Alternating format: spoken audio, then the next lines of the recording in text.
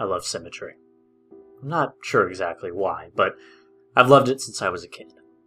Most children are messy and forgetful of their things, but not me.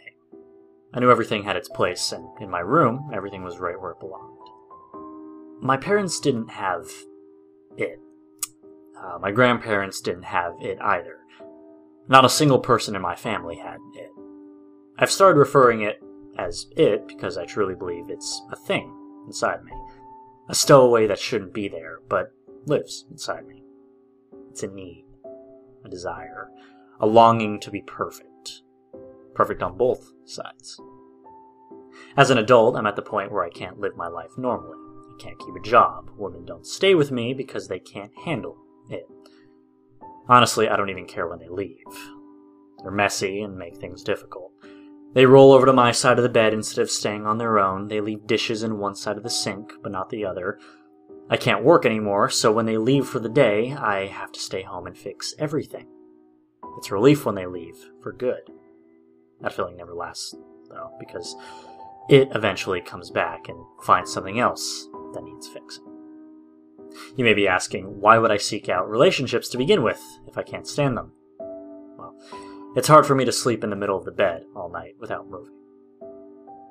Other than the relationship problem, my life is pretty much in order. I say pretty much because there's one last issue that must be dealt with. You see, I have what's called heterochromia iridium, or two different colored irises. My right eye was cornflower blue, my left pale green. Both my parents have cornflower blue eyes, my siblings and cousins as well. My green eye is the broken one. It makes me unbalanced. Every time I look at myself in the mirror, it stares right back at me. That's all I think about now. Everything is in its right place, except my little green mistake. It didn't hurt at first when I dug the spoon under my eye. It didn't even hurt when it popped out and was hanging by my cheek. Was it a shock that was keeping the pain away, or was it it? I snipped the optic nerve and blotted the warm fluids that were streaming down my face. My vision being cut in half was a strange sensation. What was left of the dangling flesh I placed back in the empty hole. I bandaged the wound, rinsed the spoon, and went to sleep. I woke up happy. I slept better than I had in years. It was finally done. I was fixed. I got out of bed and stumbled to the bathroom. My body ached and my head was on fire. I flipped the switch in the bathroom and the light was blinding. I slowly removed the bandage that was soaked with blood and was sticking to my face like tape. When I looked up to the mirror, my stomach turned. Only then had I realized what I'd done to myself, and I couldn't believe it. There was a hole in the left side of my face, but not the right. I was unbalanced. Again. It was much harder digging out the second eye. My hands were shaky, and when I dug the spoon in, I missed several times, puncturing my pupil 3 times before I got it in the right place. Once the eye popped out, I reached for my scissors to finish the job. The blood from the previous night had dried on the blades, so the scissors didn't cut very well. You know when you were a kid in elementary school and your teacher made you cut construction paper for art projects? Did you ever try to cut too many pieces at once, but the scissors just couldn't take it? The blades would kind of fold over each other, and the paper would get pinned between them. See, that's what happened with my eye.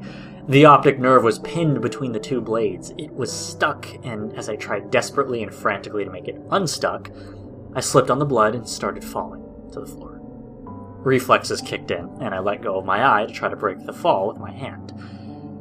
The weight of the stuck scissors on my eye was unbearable. I knew I couldn't stand it long enough to make it to the kitchen to get a knife, so I pulled.